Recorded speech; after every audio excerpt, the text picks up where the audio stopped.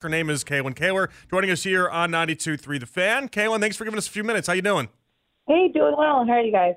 Good. So we just had a big topic over the first hour of the show, and I want to know if it even came across your desk. Obviously, the NFL is what you do. That's your bread and butter.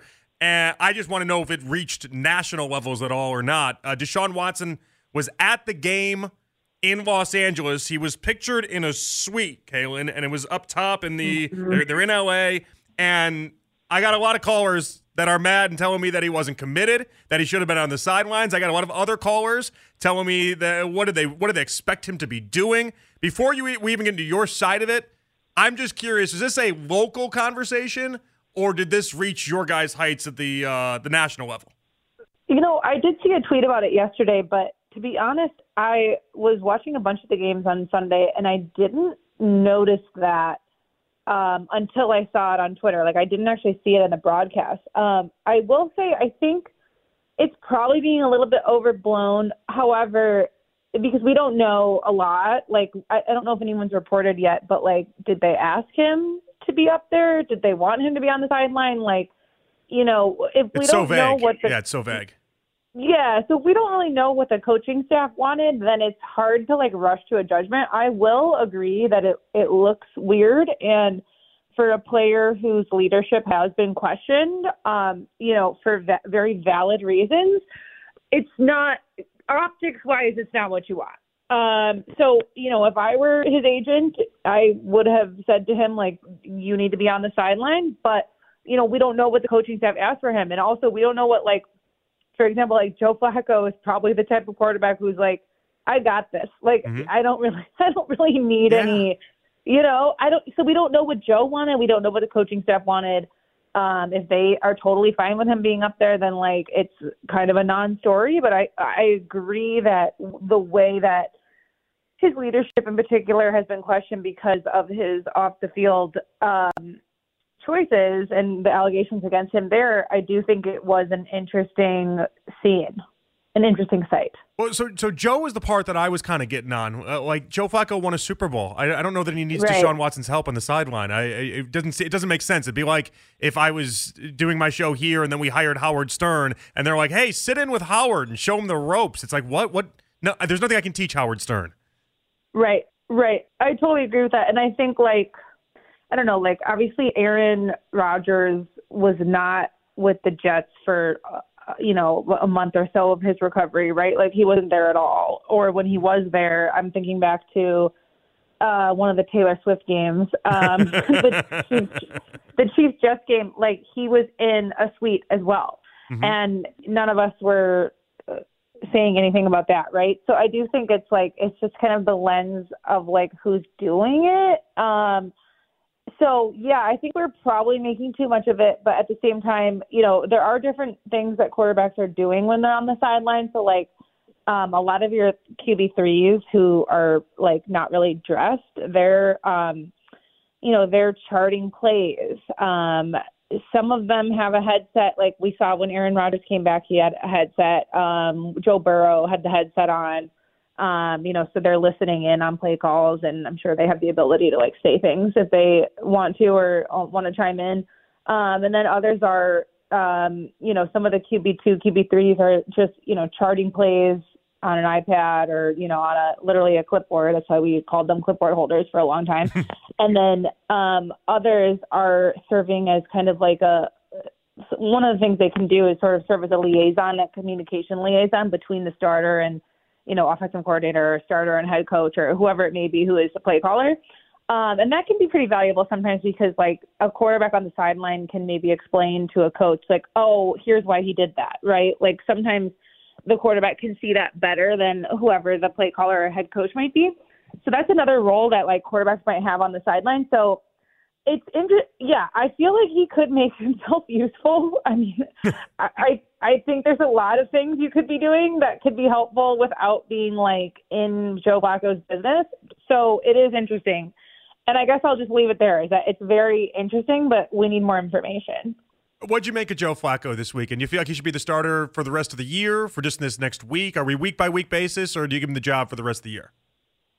Yeah, I would probably give it to him. I think for playing for coming back after not playing all year. I mean, I think it was probably about as good as it could go for him. And I mean, everyone is having debates now about, the value of backup quarterbacks and how you need to invest in these guys. And, speaking of the Jets, like what they, didn't really do in anything this season as it came to that. And so, I think Joe was good. I mean, I think he probably earned it with that. Yeah. And, the debate about backup quarterbacks is like, everyone's like, yeah, you need to invest in somebody. Like, you need to invest in someone who's like really good. But it's like, there aren't even 32 32 QB1s really. Like, yeah. So to say like, oh, teams need to be investing more in backup quarterbacks, like I completely agree. Like, they are probably your most valuable position, and you want to have someone that you feel can win a game for you. But at the same time, it's like, aside from, but Cleveland is an interesting case. Sorry, I'm going on a tangent here. Oh, you're They're good. an interesting case because, like, Josh Dobbs, you could argue they should have kept Josh Dobbs. You could also argue, I mean, Jacoby is pretty solid as well. So, like, there's a few out there who I think merit spending more money on, but, like, in Cleveland's defense, like, nobody wanted to spend money on Josh Dobbs. There were only like 2 teams that wanted to actually like pay him what he's worth. So I think maybe this offseason we're going to see teams maybe the market for the backup quarterbacks who are already out there might go up.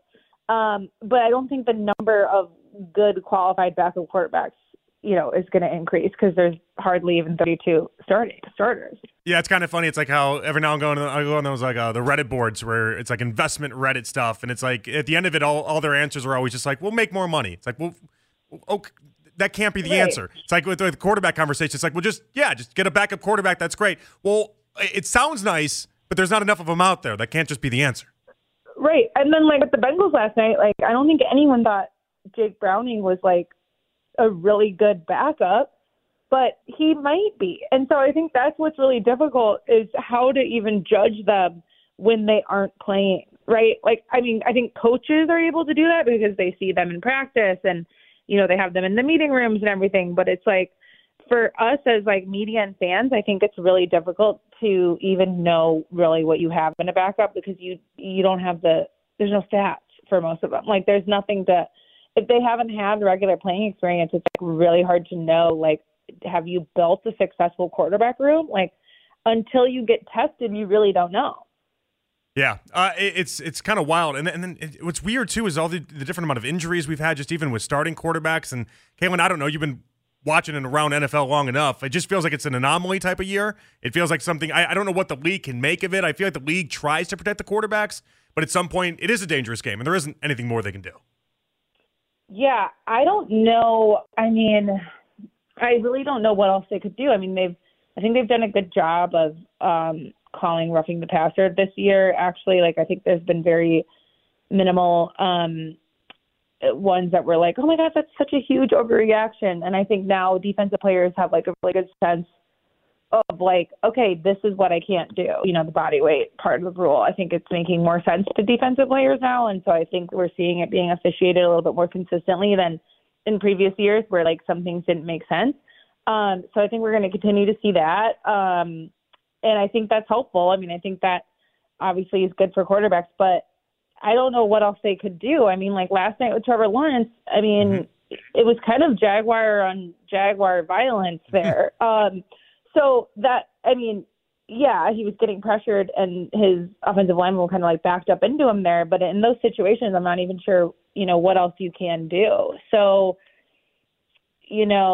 I think this is just a fluky year. And I feel like every year when we're in the year, it feels like there's more quarterbacks getting hurt, but it might not necessarily like statistically line up that way. I think last year there were the most amount of quarterbacks that had ever started a game in the season. I think it was 69 or somewhere around 69. So last year actually was, a season high for that. And maybe this year will be even higher, which would not be a good trend. But I do think like these things kind of fluctuate. So I don't know that there's any reaction that the NFL can have about this. Kalyn, the Browns have a weird thing defensively going on right now where their home road splits are just way different. They're 30 points a game on the road. They're allowing just 10 points a game at home. You go down to even some of the deeper things. There's seventh most amount of touchdowns in the NFL allowed on the road. At home, it's only the Ravens and the Dolphins that have allowed fewer than what the Browns currently have. It feels odd, but the numbers don't lie here. What would you, if this was baseball, I'd be like, there's sign stealing or something weird going on. Do you make anything out of this, or is this just another one of those outlier situations? That's interesting. I didn't know about that stat, so that is kind of strange. I don't know that there's anything to make of it. I think, road and home, there's always a difference in how teams perform, so it could just be that. I don't know. I don't think there's a conspiracy at the heart of it, at least. I would hope not. I just didn't know if there's anything. Like, I've done so much into the idea that being at home helps so much because you get to sleep in your bed all week, you get your routines, right. You get all that stuff. It's not necessarily the person wearing the Denzel Ward jersey in the fans. Like, that's not really it. It's all the other factors that have really helped into it. But a disparity of this large, I can't explain it. Right. I mean, that's a good stat. Keep an eye on it. I will. I will. Let me ask you, Steelers or Browns? Which team do you feel like finishes with higher amount of wins when this is all said and done with the regular season? I think Browns, and I say that mostly because of the defense. I think the Browns defense is, good enough to mitigate a lot of the quarterback rotations going on. And obviously the news of Kenny Pickett getting ankle surgery, they say it's not season ending. I don't know exactly what that's going to mean for him in the future, but I think they've said Mitch Trubisky is going to be starting. Which, Mitch, again, that's actually probably a good backup quarterback, right? Speaking of backup quarterbacks, like, this guy started a bunch of games. Like, we actually know what Mitch Trubisky is when we're evaluating a quarterback room. So, Mitch is a solid backup to have, but I don't know. I feel like they've just had so much, up and down with their offense this year in Pittsburgh with rightfully firing Matt Canada and bouncing back from that, and now Kenny Pickett is hurt and Mitch is going to come in, and I think I would go with Cleveland here. Kalyn, we'll check you out at The Athletic as we always do. We appreciate you giving us a few minutes, and hopefully we can catch up with you down the road. Thank you. Thanks so much. Have a good night. You too. Good insight right there with Kalyn Kahler, The Athletic. You can always check her out at Kalyn Kahler as well. I think she's a very, very good NFL insider and reporter and everything that she does there for The Athletic.